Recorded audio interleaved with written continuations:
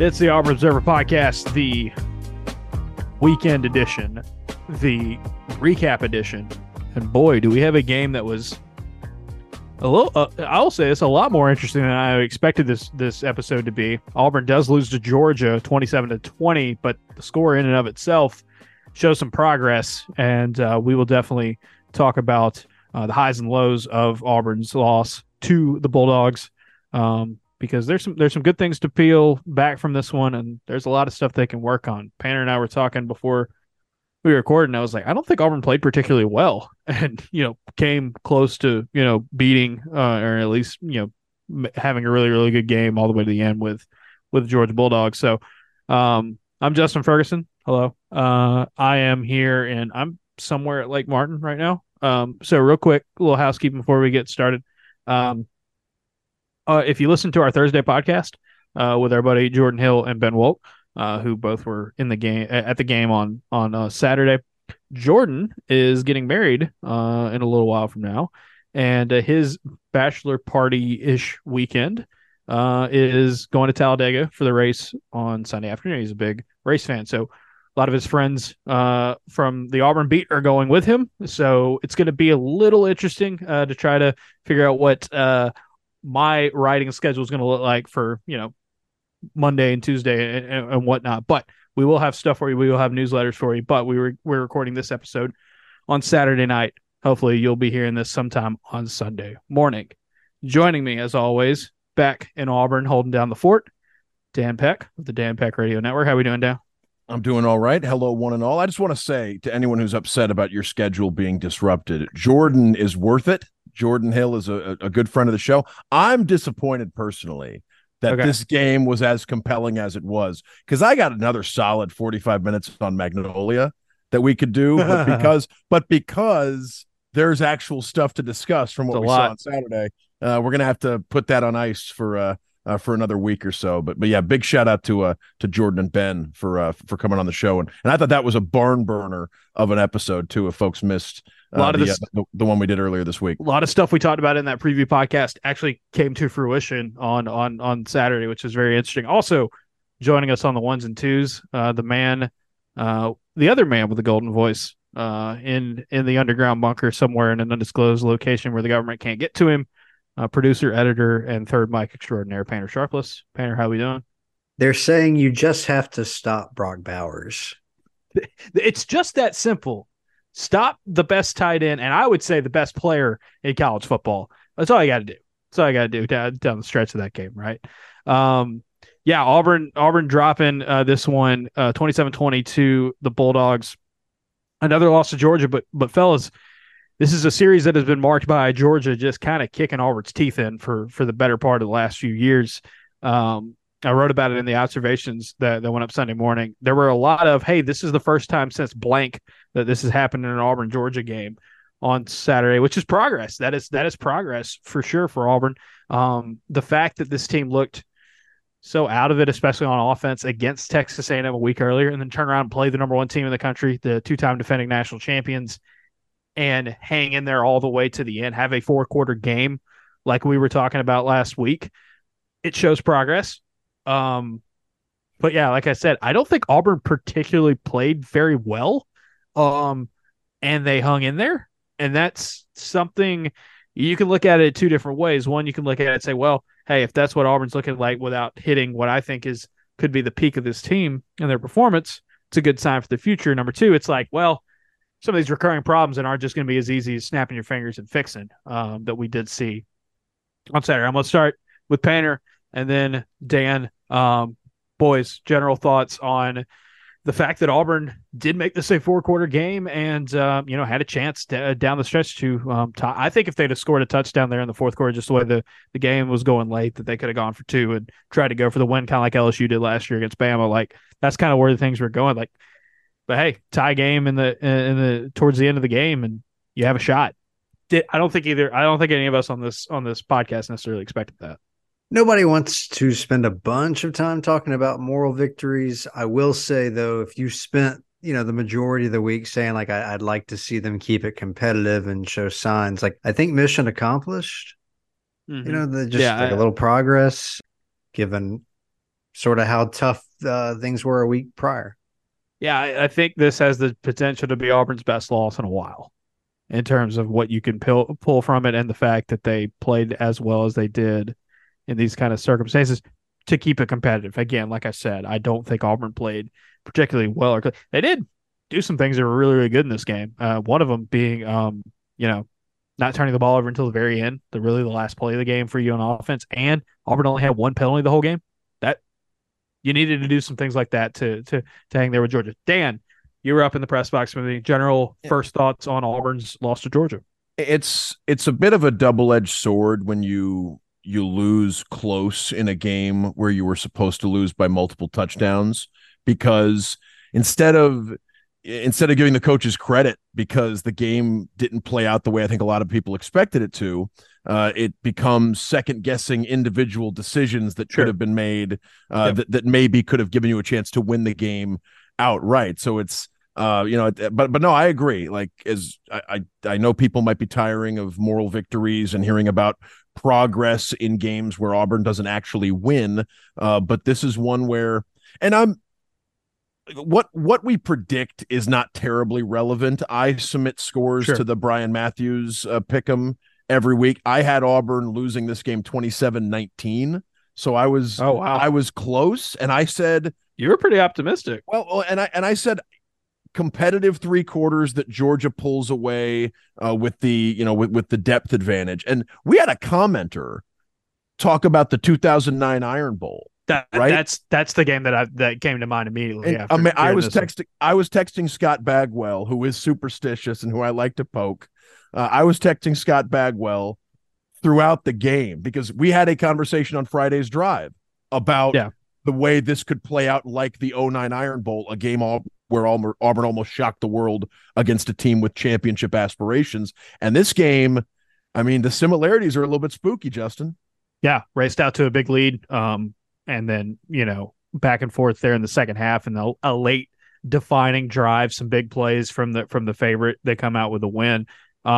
For clarification, Scott Bagwell, for those of you who aren't local here, Scott does the radio for Auburn High, and has been a voice in Auburn media and sports for quite some time now. A worthwhile Twitter follow as well, I would say, for folks who care about Auburn University sports and Auburn regional sports. Like, he's a good guy. Nothing but love for Scott Bagwell.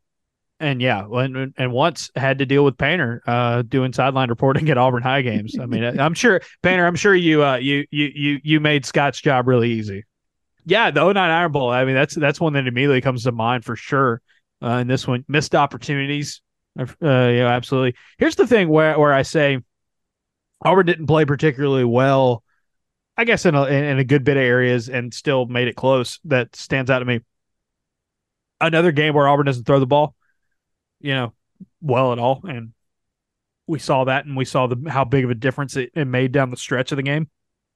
I think the EPA difference in this game through the air was 13.02 was the passing EPA for Georgia, and Auburn was negative 9.97. For those of you who don't know EPA basically assigns a scoring value, a worth to every play added up at the end, and it kind of can correlate usually to what happens in a football game. The fact that the gap was really 20 points worth of difference between Auburn and Georgia in terms of the passing game and it to be close was surprising. But the other thing, obviously, third downs, and it's the story from this game. Free said afterwards, it's where the game was lost, basically, for Auburn. Georgia 8 of 13 on third downs in this game. Auburn 2 of 12, as a massive gap for this game to only come down to a touchdown when you went on the money downs. It was that big of a difference. Pretty surprising. And again, we saw it in the A&M game last week, and Dan, I think we saw it again today, or Saturday against Georgia. The biggest gap between Auburn and Georgia in this game was the passing game, and specifically the quarterback. Now, I don't think Peyton Thorne played poorly. You got some stuff out of Robbie Ashford, played a little bit more in the package there Saturday, ran the ball well. But, I mean, a guy making his first start away from home in Carson Beck played an excellent game, 70% passing, over 300 yards. Having Brock Bowers definitely helps a ton. And Auburn just didn't really have much of anything outside of it. I think they only had 3 kind of good downfield passing plays the whole game. Could have had more, could have had a couple more, but it's that gap, and it's hard to beat good teams when you don't have that. In 2023, it's hard to beat teams like that. And while Auburn's offense on the ground has played decently here these last few weeks, it is not 2013 Auburn. It is not just, it doesn't matter, we're going to run it and you can't stop it. That's not what this team is. And we saw that on third downs as well because Auburn missed on several third and shorts. And Brock Bowers deserves the attention that he's getting. He's got I think he's got a bright future in football personally. Like, I don't know if anybody, I don't want going out on a limb there. Yeah. I mean, I'm not really a hot take guy, but I think Brock Bowers. I thought coming into the season, he was the best player in college football. I mean, just pure talent was like, that is when you have a tight end who is that much better than pretty much any other tight end that you're going to face. Like it's such a weapon. It's so hard to guard.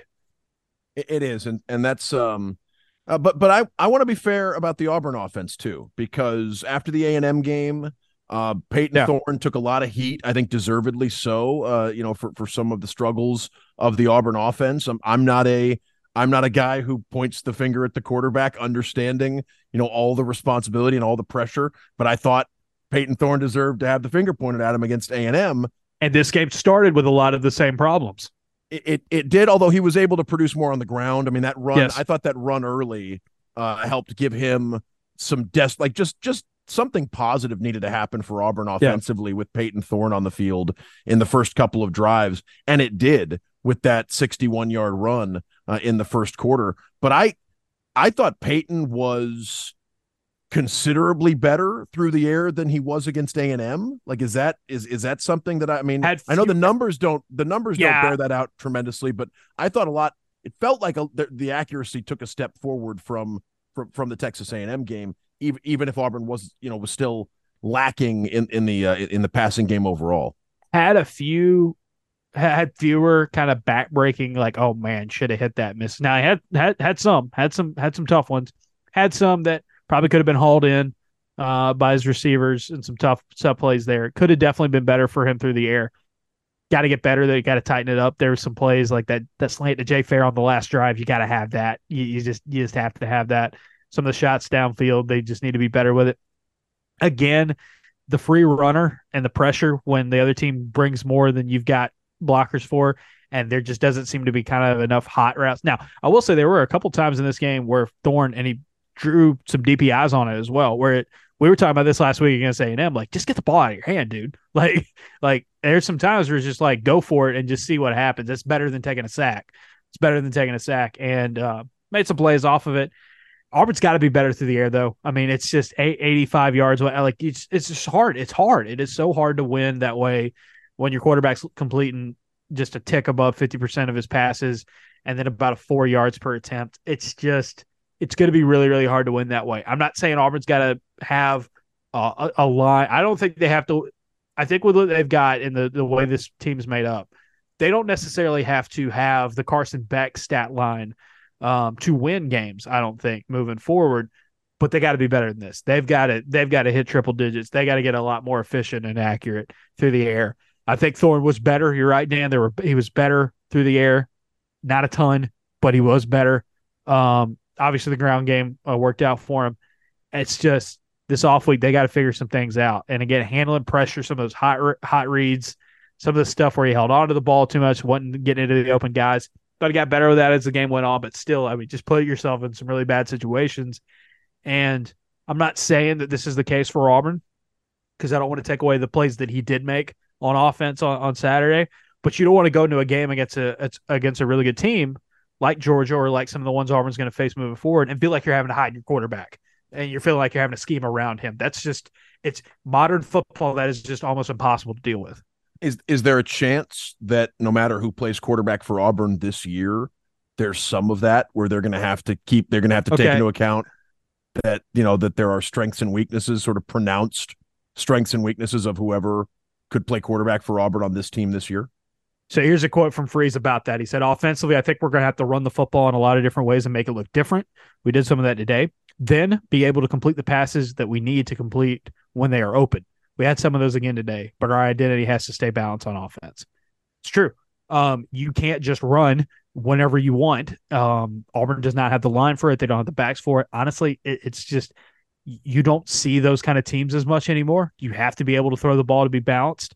Auburn wasn't a good first down running team today, and I don't know if they've been a good 3 yards of carry on first down. That's just not what you need at all. And they threw the ball on first downs decently at times, but yeah, like it's not as simple as just run the ball more. That's what's working. Auburn had quite a bit of runs in this game that were stopped or stuffed in the backfield. Like Georgia had a good number of tackles for loss and plays and went for no game. And like we said, 3rd and shorts, 4th and shorts a couple times, did not convert. Like this is not a dominant offensive line. This is not a running back room that just can reel off 6, 7, 8 yards at a time. This is not 2013 Auburn. This is not, I mean, it's just, the game's different now, but also like this scheme and this offense is more built to be balanced. And especially when you play a team like Georgia, like when you played a team like A&M last week, if they know that you're not a threat to throw the ball, they'll just load up and really, really hurt you. Good news, though, for Auburn is they did a little bit enough more in the passing game, ran more with their quarterbacks to keep them honest, opened some things up, and got to move the ball a little bit on the ground. Most rushing yards Georgia's given up in, I think it's 5 years. The 13 Auburn offense was such a lightning strike of a team and of a season. And we've never seen an offense like that again. Yeah, and I think that people have this idea like all you got to do is emulate that. And it's like, they had an 1,800-yard rusher at running back and another guy who was as perfect for that offense as any player I've ever seen. To suggest that it's as simple as they have those at the grocery store. Like that's not the way it works. And I wonder, people are going to be paying attention to quarterback on the off week and whether or not Auburn is thinking about kicking the tires on anyone else. I would think, Justin, that there could be personnel evaluations all over the offense. Sure. Like receiver, I don't know who's. I mean, the Javarius Johnson is on milk cartons right now. I don't know if it's health. I would assume it's health related. Although they did play him. He did not dress out in this game. Did not dress. He did play in the game 2 weeks ago when Keontae got hurt. They went to him on the punt returns, but he didn't play on offense. Yeah, his health has been sort of a question all year. And then at receiver, I mean, I don't know, and I don't want to call out any individual here, but I don't know if any receiver, save for maybe Jay Fair, can look at the season they've had thus far and feel like they're going to be a big part of the offense going into next season. Like this is a huge moment for any receiver that sees themselves as a contributor next year, because the way things are going now, they're going to have to hit the portal as hard as they did on top of recruiting freshmen and bringing them in. I mean, that's a position where, and quarterback could be the same way, but receiver is a spot. I mean, Hugh Freeze has been talking about that position since he was hired. And you look at what he did at Ole Miss, there's, it seems like you need superstars at wideout to make this work. And the good news for Auburn is, and we'll talk about this later, but the good news for Auburn is they have a recruiting class that they like at wide receiver, and it could get bigger. Perry Thompson is a guy that I think has some right away kind of ability to him. And he might not be the only one in that group, but yeah, you're right. I mean, they've got to, it's, really the passing game right now is just Valdo and a lot of quick stuff. And Valdo had a good game again on Saturday. He's just been their most consistent option. The ability to run the ball more effectively was good in this game because Georgia is a very, very good run defense. And knowing that Peyton Thorne can keep defenses honest, it doesn't just have to be, the running game will be opened up more with Robbie Ashford in the game.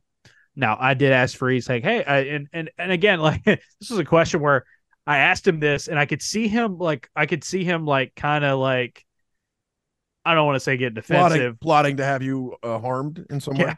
No, but it's like when I started, I was like, hey, like you said that you didn't want to switch out quarterbacks very often. I said you did it in this game and it was more effective. And I think when I said when it was more effective, he kind of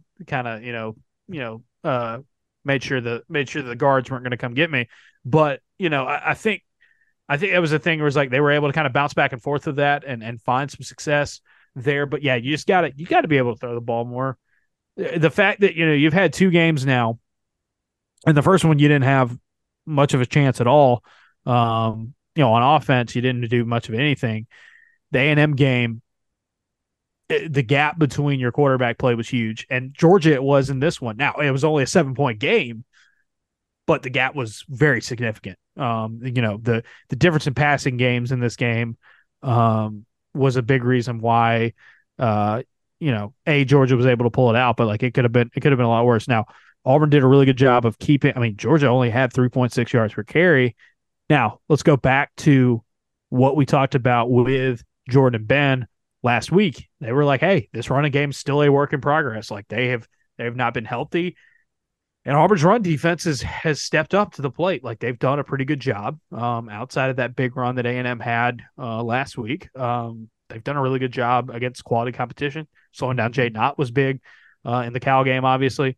They did a really good job with that. But yeah, those third downs, those are going to haunt you. And some of it is, hey, Brock Bowers is going to make a play. And some of it was Auburn was banged up and wearing down, especially in that second half. But then some of it's just like, yeah, they just out-executed you. They have better talent than you, but they out-executed you. And, like, you need to tighten up on some things and fix some of that stuff because this defense – I thought this defense – Painter, I don't know what you kind of thought you got. Like, this is a defense that can keep Auburn in a lot of games. They're not perfect, but, like, they're making some plays. And you just feel like if they tighten up on a couple things, they could be the key to winning some significant SEC games down the stretch of the year.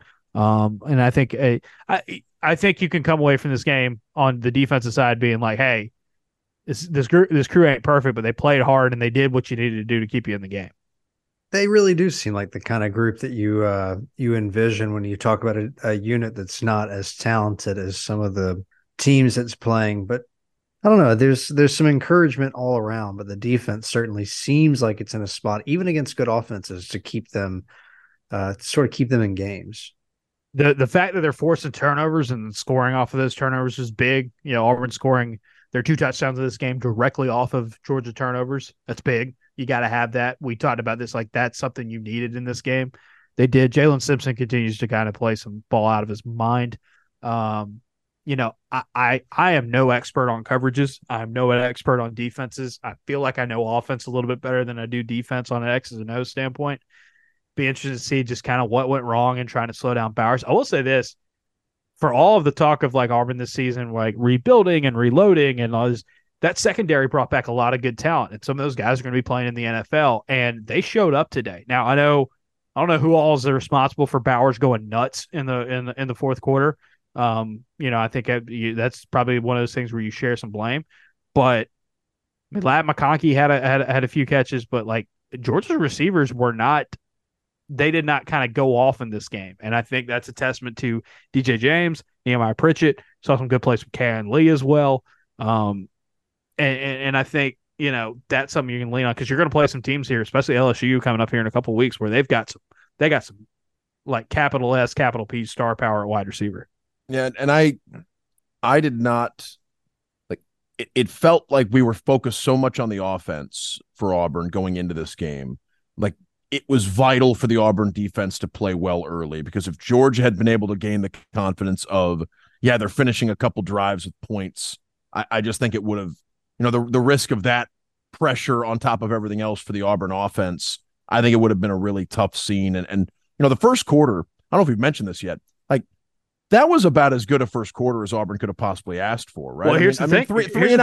Three and out to start the game. Yeah, like it looked like the 3 and out to start the game. You're like, oh dear, this could get kind of out of hand early because like Auburn has just struggled in the first quarter. They had not scored a touchdown in the first quarter in years against Georgia, and it just felt like okay, can they do it at all?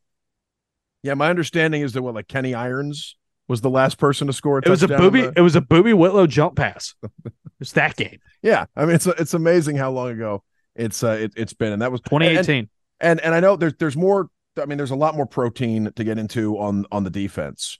2 quick things offensively before we sort of totally pivot. Sure. Yeah. One, just in general, like did Hugh Freeze have anything to say about how the offensive line performed? I know the high snaps were an issue. Yeah. That fourth and one with a high snap, it broke the play, really. Now, you could sit here and say, putting Peyton Thorne back in the game on 3rd and 1, 4th and 1, the personnel they used there, people are going to point to it. Better snaps, you probably run that play right. I mean, it just gets the timing better. Just got to execute. You can't have those high snaps. Now, they weren't as much of a problem, I think, later in the game. They did run that 4 tight end set. I don't think Auburn failing on that 3rd and 1 and 4th and 1 is as simple as, well, they took out Robbie. Peyton did move the ball on the ground, running, even converted, I believe, a 4th and 2 with his legs at one point in the game. So I don't want to say you're because I got a lot of that on Saturday and saw a lot of that from fans be like, why did they take Robbie out there? And they didn't fail. I don't think they did. They failed on 3rd and 1 and 4th and 1 on that drive because this is late in the second quarter because they put Peyton Thorne in the game. I think they failed because they didn't execute the plays that they were called, and that's just. I mean, you got to be better there in those situations, and that's outside of that. Though I thought the offensive line didn't do a bad job. I thought Auburn did a better job of kind of identifying the pressure and stuff like that from Georgia as the game went on. I actually kind of liked putting Peyton back in the game there. I wasn't crazy about the play call on 3rd and 1. I feel like one of the things with Peyton, not very imaginative 3rd and 4th, 3rd down and short calls, 4th and short calls, which went a long way into the big gap. I mean, Auburn was just not very good at all on 3rd and short in this game. I mean, again, I'm not qualified at all to give suggestions, but if it's 4 down territory, maybe throw the ball in 3rd and 1. Maybe it's a play action situation there to give yourself. I mean, can't take a sack obviously because that derails things, but maybe the defense is thinking you're running too. Sure, and that's where you can. Although I did love seeing 4 tight ends and Jarquez. I believe you could have all 5 heavy set, that train set. I want all 5 scholarship tight ends blocking for a quarterback. That's the dream. Really, you could swap out. I think it was everyone but Fromm, right? It was the 4 tight ends except for they had Fromm. They had Riley in. Yeah, they had Riley, which I thought was an interesting. Yeah, Riley has been in that 4. Riley has been in that 4 tight end set. And I'm not sure we've mentioned Brian Battie, who I thought from him made an argument. No disrespect to Jarquez Hunter. I think Brian Battie is making the argument that he is the running back on the team at the moment who deserves to touch the ball the most. If not, he's arguing for. I think he's making a case for a larger share of the offense than we've had thus far. I thought Brian Battie was really impressive against a defense that is as challenging to a running back as any in college football. And this is partly because Auburn had 3rd and short and 4th and short stops that Jarquez had, but EPA definitely Brian Battie over Jarquez Hunter in this game for sure. His success rate was higher as well. He's catching the ball out of the backfield. He ran hard and finishing his runs hard. I'm telling you, I asked him about that after the game, and he was like, "I know people underestimate. I know they think I'm too small to do that, but he feels like between the tackles, he can get that seam. He's got a low center of gravity. He did a good job finishing his runs. I thought." I mean, where would Auburn be these last few weeks without Brian Battie? He has done a great work. Not saying Jarquez Hunter's terrible by any means. He had some good runs. Bowled over that guy for that touchdown. Great run from him. But yeah, I mean, when he's not doing he's not putting up Tank Bigsby numbers right now, having Battie is a really big weapon. They got to build around it, and like Free said, this is still going to be a run heavy offense. But you got to be able to throw the ball enough to keep defenses honest and be balanced. And I think that's the situation that Auburn's facing right now that they've got to adapt to and they got to adjust to it. And you got to find some answers. You got to find some answers at wide receiver. You got to do a better job with your quarterbacks, get the ball out of their hands in certain situations. But they did enough on offense, took advantage of some drives that they needed to take advantage of to keep them in the game. Could have done more. Those red zone, that turnover on downs late in the first half, that's going to stick around for a while. And obviously, if you just tacked on 3 there, in the end, it wouldn't have won you the game, but could have changed kind of the flow of it. Definitely some things they wish they had back. And so It's not all on the quarterback making mistakes. The runs, they missed some there. Offensive line had some breakdowns at times. It's everybody involved. And again, I think if you run the ball this much and this effectively on Georgia, you can definitely take that as a positive and build off of that. But they got to figure out some ways to get the thing going on offense. Now, okay, so real quick, CBS, the broadcast said that Freeze was calling plays. That was not the sense I got during the game and after the game. After the game, Brian Batiste said, yeah, Montgomery was calling plays, and, still same as usual. Freeze said when asked about kind of the situation this week with him and Montgomery, he said, I was a lot more involved in the game planning. I signed off on every play call on the sheet, all that stuff. I think Batiste said something along the lines of like, hey, he came in and called some plays at times, but it's still, Monty's running the show. Freeze being more involved in this offense and Auburn being better, I think that's a positive sign. I think that's a positive development. Again, I still don't think this is like controversial, like, oh, who's the play caller? What's, are they panicking? Are they going to, change some things up? I do think Freeze is going to be more involved with the offense moving forward, and I think he's going to have to be. They got to put their heads together and come up with better plans moving forward. I didn't think the game plan in this game was bad at all. Obviously, you had a chance to beat Georgia. It's a good, you managed to do a lot without much of a passing game, and that, some good calls, some good moments there, but some decisions they made, some personnel moves, stuff like that. Definitely got to get better. And so you get this off week coming up, you got to tighten up on a lot. So do you subscribe to the idea that it's too hard for a head coach who has to recruit the way people expect Hugh Freeze to recruit to be so involved in the game plan and game day, like play calling stuff that he's actually calling the plays on offense? Yeah, I do. I think it's very hard to be the recruiter that you feel like you have to be as a head coach and freeze the situation. He even said it this week. He said on Tiger Talk on Thursday, he's like, I took some recruiting time away this week, stuff that I could have been recruiting because I felt like we needed to get a better plan on offense and I needed to help out there. I mean, that's significant. And so we will see. We'll talk recruiting here in a little bit, but I thought you can do more. And I don't think it's going to come into detriment of like, oh, Auburn's not going to have a good recruiting class because of it. But, definitely I think a game where you saw him, like, hey, let's go back to, week 2.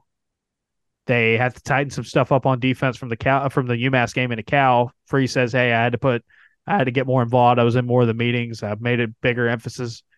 Auburn comes out and plays a good defensive game. The huge reason why they won that game because of the defense against Cal.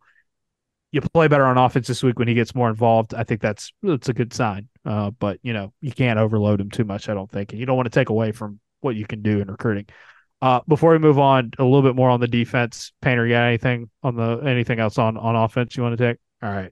Let's take care of some business real quick. Hi, if you like this show and you want more of it, subscribe to the Auburn Observer, $6 a month or $60 a year. You get all of the newsletters that are right. So our observations that we talked about, film rooms.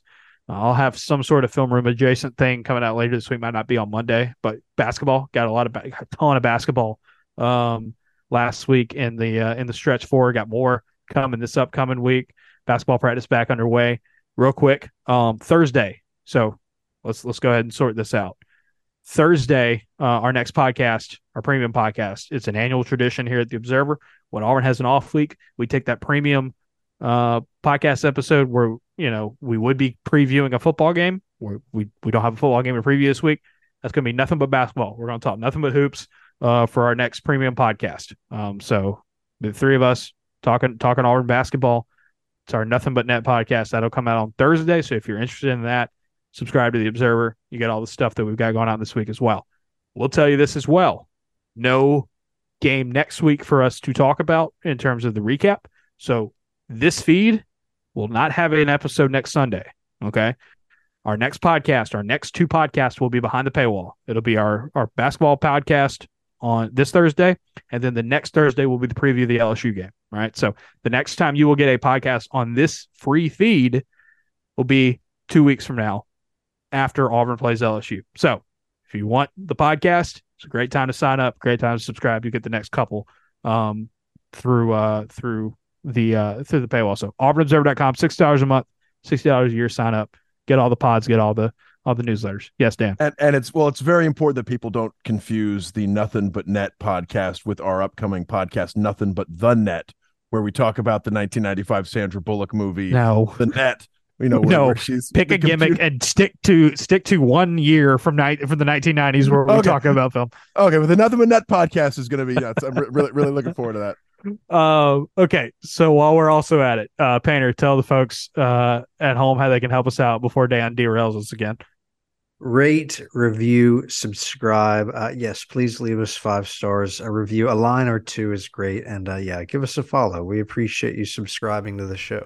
Rate, review, subscribe. It helps us out a ton. Also, talk to you about our friends from Home Field Apparel, homefieldapparel.com. A little home field magic for Auburn this weekend. They played better against Georgia on a weekend where they dropped some new home field gear. So go to homefieldapparel.com and you can get all the new stuff from Auburn. It looks like they had a drop of, I want to say 3 new shirts this weekend, a little mini drop. Yeah, there is a new War Eagle shirt. It's like a cream ringer shirt with an eagle and a drawing of Jordan-Hare Stadium, which is pretty cool. There's a Tumors Corner shirt on a nice Heather Navy shirt, and then a Track 'em Tigers nice cream long sleeve tee with the eagle and a tiger mascot together. Pretty cool design as well. You get a lot of other cool Auburn stuff there. We're talking football, basketball, baseball designs, general Auburn designs. The softest t-shirts, sweatshirts, hoodies, quarter zips, hats, joggers that money can buy. Homefieldapparel.com. You can also get the official Auburn Observer t-shirt. Go to Auburn. Just go to homefieldapparel.com, search Auburn Observer, and buy the Observer shirt. While you're there, tell them the Observer sent you 15% off your first order when you use the promo code Observer23 at checkout.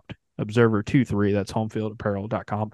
Thanks to the gang for continuing to support our show and dropping some new stuff for Auburn fans. I know people were looking forward to that here this weekend. All right, let's go back to defense real quick because I also want to talk special teams. Defensively, forcing the turnovers. I mean, they did a lot of that stuff that you really needed in this game. Definitely can be better. That's the thing about this defense that I think it's encouraging if you're an Auburn fan, especially I hope this is not too much of a stretch of a take here to give. But here's the thing: this Auburn offense and their defense. This Auburn team's got a lot of new guys, a lot of newcomers, people making a step up as transfers. It hasn't really clicked in all areas for the offense yet. It hadn't been perfect on defense, but the defense has played pretty well so far this year. And I think the performance they had against Georgia, while it faded down the stretch, while the depth and some injuries and things banged up, some guys got banged up, really hurt them. And Brock Bowers did Brock Bowers things. Carson Beck played well, and they got the ball out of. Georgia did a really good job of getting the ball out of the quarterback's hands quick. That was something that a couple of defensive players said, yeah, we weren't really expecting them to do quick game a ton. That's not their strength. Auburn had to adjust to that. Yes, they can be making more plays with their front. Yes, they can do a better job of locking down the guys like Brock Bowers are trying to down the stretch. Yes, they can get off field better on third. They're going to have a lot to work on from this game, but this defense is playing solid ball, and I think the defense has been able to kind of be further ahead of the offense in terms of gelling these guys together early. Second half of the season and some change with that extra game, the final 7 games. Maybe that's hope that the offense can figure some things out, because I think the defense being able to click as quickly as they have, I think is pretty remarkable. Have they been perfect? No. Are there better coverages, better decisions you could have played down the stretch? Absolutely. Freeze was the first one to admit that, but I continue to think the defense is playing well enough to give you chances to win SEC games, which is what you want in year one from this crew. I think folks are gonna focus on the Brock Bowers plays, and understandably so, because it was so important for Georgia in that fourth quarter. And people might wonder, could Auburn have done different things coverage wise to try Absolutely. to stop Brock Bowers? And I think that's a fair question. Conceding how great of a player Brock Bowers is. The thing that I wondered about defensively is And it's probably not I feel like it might be similar to wide receiver in that this is a question where multiple recruiting classes from now we'll have a better answer than we'll get this year. But I wonder if the pass rush is another one of these things where they did all they could. I mean, Auburn did not have a scholarship edge, right? Like if you think about, I mean, no, it's a completely brand new position. I mean, they did all they could to find the best available players and bring them in. And I think that guys like McLeod and McAllister have been productive at times, but both of them made big plays in this game. But Auburn's lack of a consistent pass rush, I think, is something that is as pressing of a need from a personnel standpoint as receiver and quarterback are going into this offseason, where that's something where, I mean, you need to be in the mix for guys with NFL ceilings coming out of high school. And when one of those guys slips into the portal, I mean, you need to be first in line, because that's something that I think this defense, everything becomes easier if you can get to the quarterback a little bit more without having to strain yourself. And that's something Auburn right now, when they want to get to the quarterback, feels like they got to really send the heat. Yeah, not being under pressure, and it's just four. I mean, that's the thing. Like you've seen some things with the Ron Roberts defense where it's like you should be able to get some pressure with four. It doesn't have to be just the same four, right? You can mix and match some. McLeod had some big plays in this game. I'll tell you this: Auburn has needed guys to step up on that defensive front. Marcus Harris had an incredible. This is probably one of the best games of Marcus Harris's career at Auburn. I thought him, Puckett had that pass breakup, and I think it got rough on him at times. It looked like, from my vantage point, there in the second half, trying to slow down Bowers and those guys. But I thought Auburn's senior defenders, guys that hadn't come close to beating Georgia at any point in their careers, did a really good job in this one. And you need more. You need more of that depth. But they held up really well, I thought, in this game at times. And that defensive front, yeah, you're right, because it felt like, especially in the second half, like when Auburn sent heat, Georgia threw right behind it and knew where to attack. And that when Auburn sat back, they weren't getting home quick enough, which allowed guys like Brock Bowers to get open, Ladd McConkey to get open, like guys that are killers. I mean, McConkey, I know, wasn't 100%. He has just had Auburn's number his whole career, it feels like. There and Ra Thomas also had a good game, and he's somebody who, when he was at Mississippi State, he was an Auburn killer too. Yeah, here's the thing: I don't want to pick on this roster and these guys too much, but you're going back to the wide receivers. Georgia has Ra Thomas and Dominic Lovett, like two established SEC wide receivers, come in and help them out. Auburn's transfer portal guys are due to making steps up, for the most part. And then, we haven't seen a ton of Caleb Burton to this point. It is seeming like it's going to be another year for him before you see him play more. Maybe not. Maybe something in the second half. Maybe this off week could be good for him as well. But it's a big difference. Not only is that gap. I mean, Nathan King, our buddy, had that story about like lining up like the recruiting rankings of Auburn's roster and Georgia's roster. I don't know if y'all saw this. Georgia has 11 offensive linemen that are higher rated than Auburn's highest rated offensive linemen. 11, like more than two whole lines. But some of that is in the wide receiver as well. And again, I thought the secondary of Auburn, did a good job of limiting their receivers, for the most part. The guys made plays at times. But it's like that Georgia team, it's like, okay, well, they've had top three recruiting classes pretty much each of the last 5 years. Also they're just going to go pick now the best of the best in the portal. Like, I remember Kirby winning that national title and like sticking his chest out and being like, no transfers. We did it without transfers. And it's like the other time we're like, we'll take transfers if you'll let us have them. Like, Bama was kind of the same way for a little while too, but it just shows the gap. It shows the difference, right? And also Carson Beck. I mean, I do wonder, I was talking to a Georgia beat writer before the game about this. Is like, I do wonder like how much Beck is just going to be, he played really, really well in this game, and I've been impressed with him this season. Like a bridge to those 5 stars they got coming in, like the Raiola and those guys. But it's a gap, right? And you held up for a while Painter, I think Dave said it best in the fourth quarter. I think sometime early in the third quarter, he tweeted something along the lines of like, "This is the part of the program where Georgia shows how talented and deep they are compared to Auburn," and it's just you saw that in this game. And in the end, it was like, yeah, they've got this freak show tight end that is one of the best that's kind of come through the position in a while. And Auburn didn't, and they just didn't have a ton of answers for him, and it was harder and harder to kind of get through it. But you know, they're going to be building something here, and progress. This is progress. This is something you can point to. I think ultimately this year for Auburn, like you've had back-to-back losing seasons. I did the mailbag on Friday. Is this a year zero? What does that mean for Auburn and all that?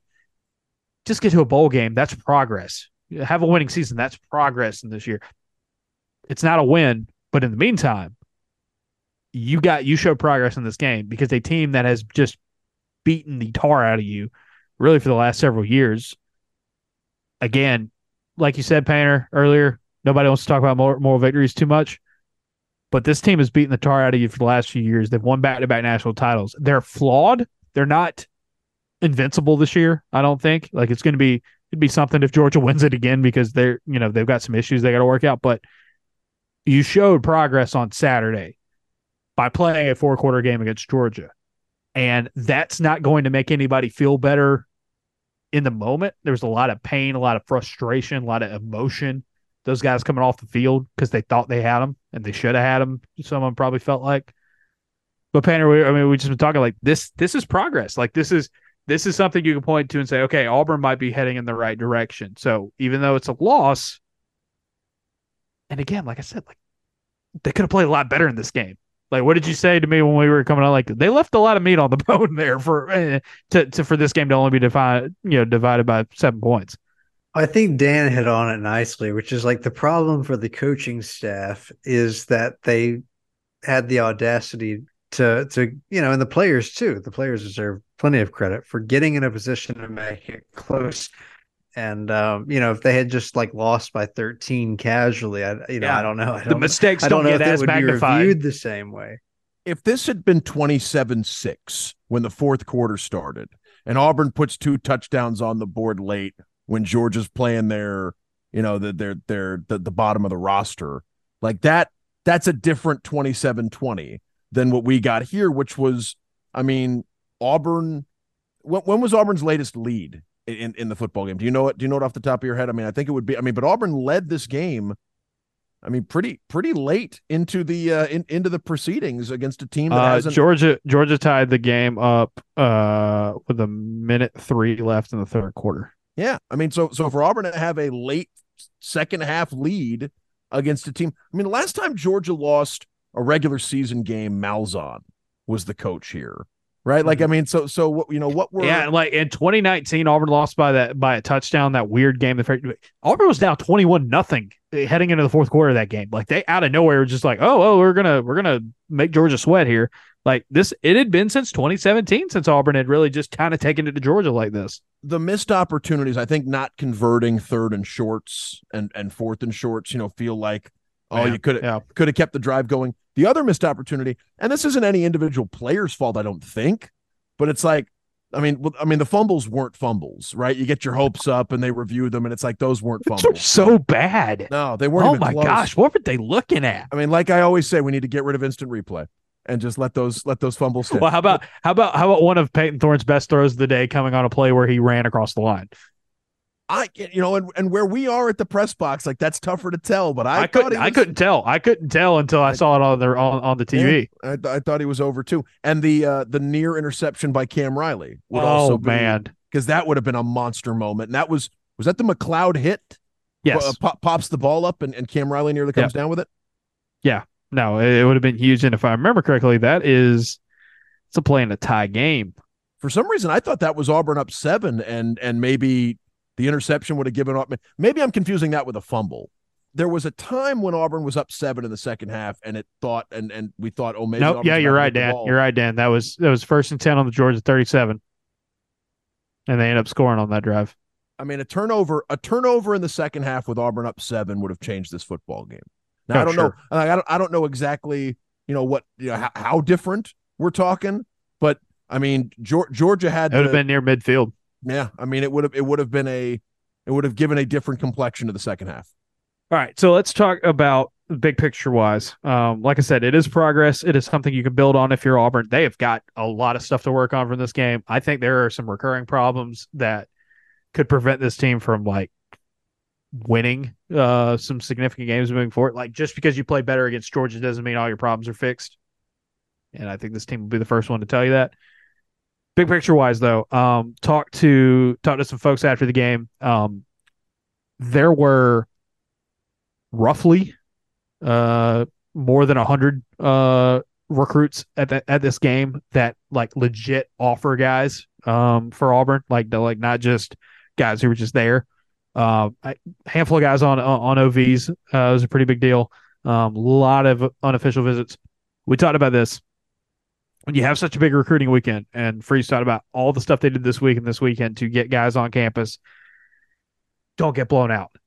Have these guys there in the fourth quarter. Have these guys, staying around and wanting to be a part of that atmosphere. I thought the crowd was really good in this game.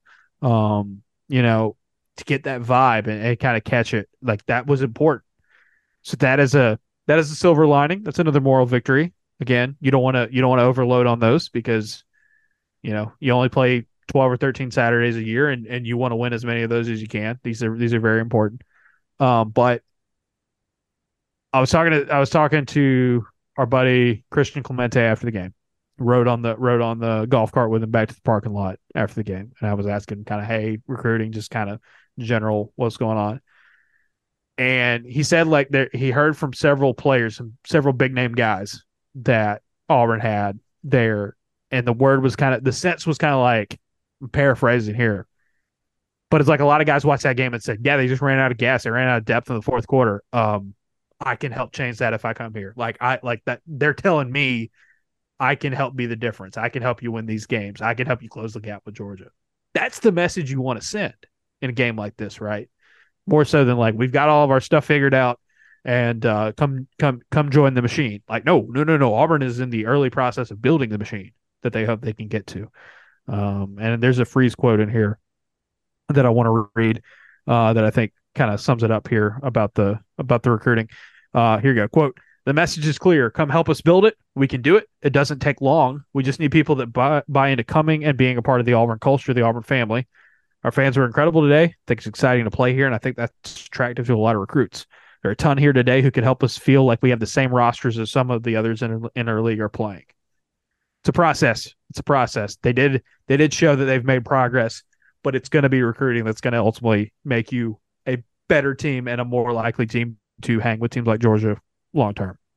And this is one of the reasons why when Auburn was looking for a coach, people thought Hugh Freeze would be a good selection because he's taken an SEC program that needed talent at key positions, and he's gone and he's recruited those positions before. They weren't world beaters at Ole Miss in year one for Hugh Freeze. They got blown out a couple of times. We talked about it after the A&M game. There was a 66-31 loss in there in year one for Hugh Freeze at Ole Miss, and he was still able to sell that on the recruiting trail to guys that maybe weren't thinking about going to Ole Miss, that they could be part of something different and something special.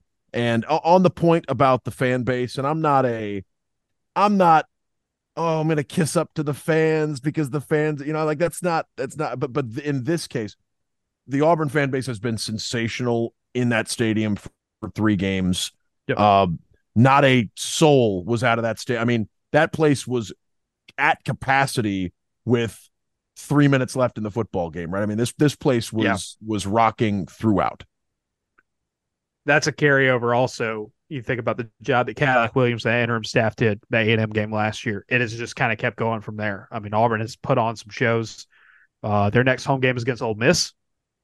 Boy, that's going to be weird. Wild game there in a few weeks. We cannot have that game next week. We would need some time to sort of get ready. You don't need to play LSU next week. I mean, you got to figure out some things on offense before you play LSU. I mean, LSU is just in shootout mode right now, and that is tough to play because I don't want to sit here and say LSU is a better team than Georgia. I won't even say LSU's is a tougher matchup than Georgia, but like a team that is confident in putting up points on the board right now against this Auburn team is a little different than a Georgia team. As good as they are, as talented as they are, Georgia's been slow starting on offense, and a lot of the stuff we talked about with Ben and Jordan last week kind of played out on Saturday. LSU, the best offense Auburn will have seen thus far when they go to Tiger State. Yeah, I mean that's the new challenge for this Auburn team is that, I mean, you've seen some really talented teams, great lines of scrimmage, but now you're facing off. And the good news is really explosive offense. And the good news is it's in LSU. It's in Tiger Stadium, a place that's just naturally easy to hang out and compete. Auburn has an active win streak in Tiger Stadium right now. Yes, so yes, count it, put it on the board. Special teams. I wanted to mention special teams real quick before we went. You need your special teams to come through in that game. Outside of the shorter kickoff that Georgia returned pretty well. I mean, really good game. I thought Oscar Chapman hit some bombs in this game. The punt average looks funnier with that 71-yarder, 73-yarder that he hit late in the game, or late in the first half. But several pinned inside the 20. Just did a great job punting the ball in this one. Needed it. You needed it. Now Georgia erased some of that field position disadvantage at times, but I thought Auburn's defense is more of a weapon, especially against the run game when you're pinning guys back as deep as they did. Alex McPherson. I mean, it's a shorter field goal for McPherson standards, but that's a pressure kick for a young kicker to hit in that situation. Like, wasn't automatic there at all, but did some of that. Didn't make a ton of mistakes. I didn't see in the return game or anything like that. I think Brian Matee had a couple of good ones there. You're going to need that, man. Like, hidden yardage. This game, one of the big reasons why the score was as close as it was, despite the fact that some of the numbers were so lopsided. Auburn forced turnovers and took advantage of good field position when they got it. And special teams, I'll say this: there's going to be a game this year where Auburn is going to need special teams plays to win, and like could be a key reason for that. Was it smooth and was it perfect all the time? But I thought that side of the ball played really, really well, or the third unit, I should say, played really well for Auburn in this game. So I wanted to give those guys their flowers. Chapman played really, really well, especially, and then. It's not easy for a young kicker to have to hit a fourth quarter game time kick like that. And maybe his first pressure kick of his career. I could be wrong there, but really good job there from him. All right. I think we're good. I think we've wrapped up nicely. Like I said, I'm going to be in Talladega on Sunday celebrating with Jordan. So we will have stuff for you early in the week, this off week. Even though it's an off week, we're going to continue to pump out a bunch of stuff this week. Some basketball, some football, newsletters, podcasts, and all that. Like I said, next podcast that we do Thursday, basketball podcast, our off week tradition. Then the next podcast we will do will be next Thursday, a week from Thursday, the LSU preview. So there will not be a free one this upcoming week, a week from today. So if you are a free listener and not subscribed, you won't get another one for a couple of weeks. It's a good time to jump on board. So we're not doing episode 2 of 99 for 99 next Saturday, next weekend instead. I mean, if you and Painter want to, y'all can do that. But Painter, you ever seen Fantasia 2000? Yeah, watch them on Zoom or something like that. Do a live taping. But yeah, we will have newsletters and a podcast of some kind. I will make sure to get them out there. It just might be a little bit different or later. The schedule might be a little bit different at the beginning of the week, but appreciate all of you for understanding. Looking forward to digging into a lot of the stuff from this Georgia game and basketball with practice being back underway. Should be talking to Bruce Pearl and Charles Barkley on Monday morning at Grand National. So that'll be a good time. As always. All right. Subscribe to the Observer. Thank you guys so much for listening.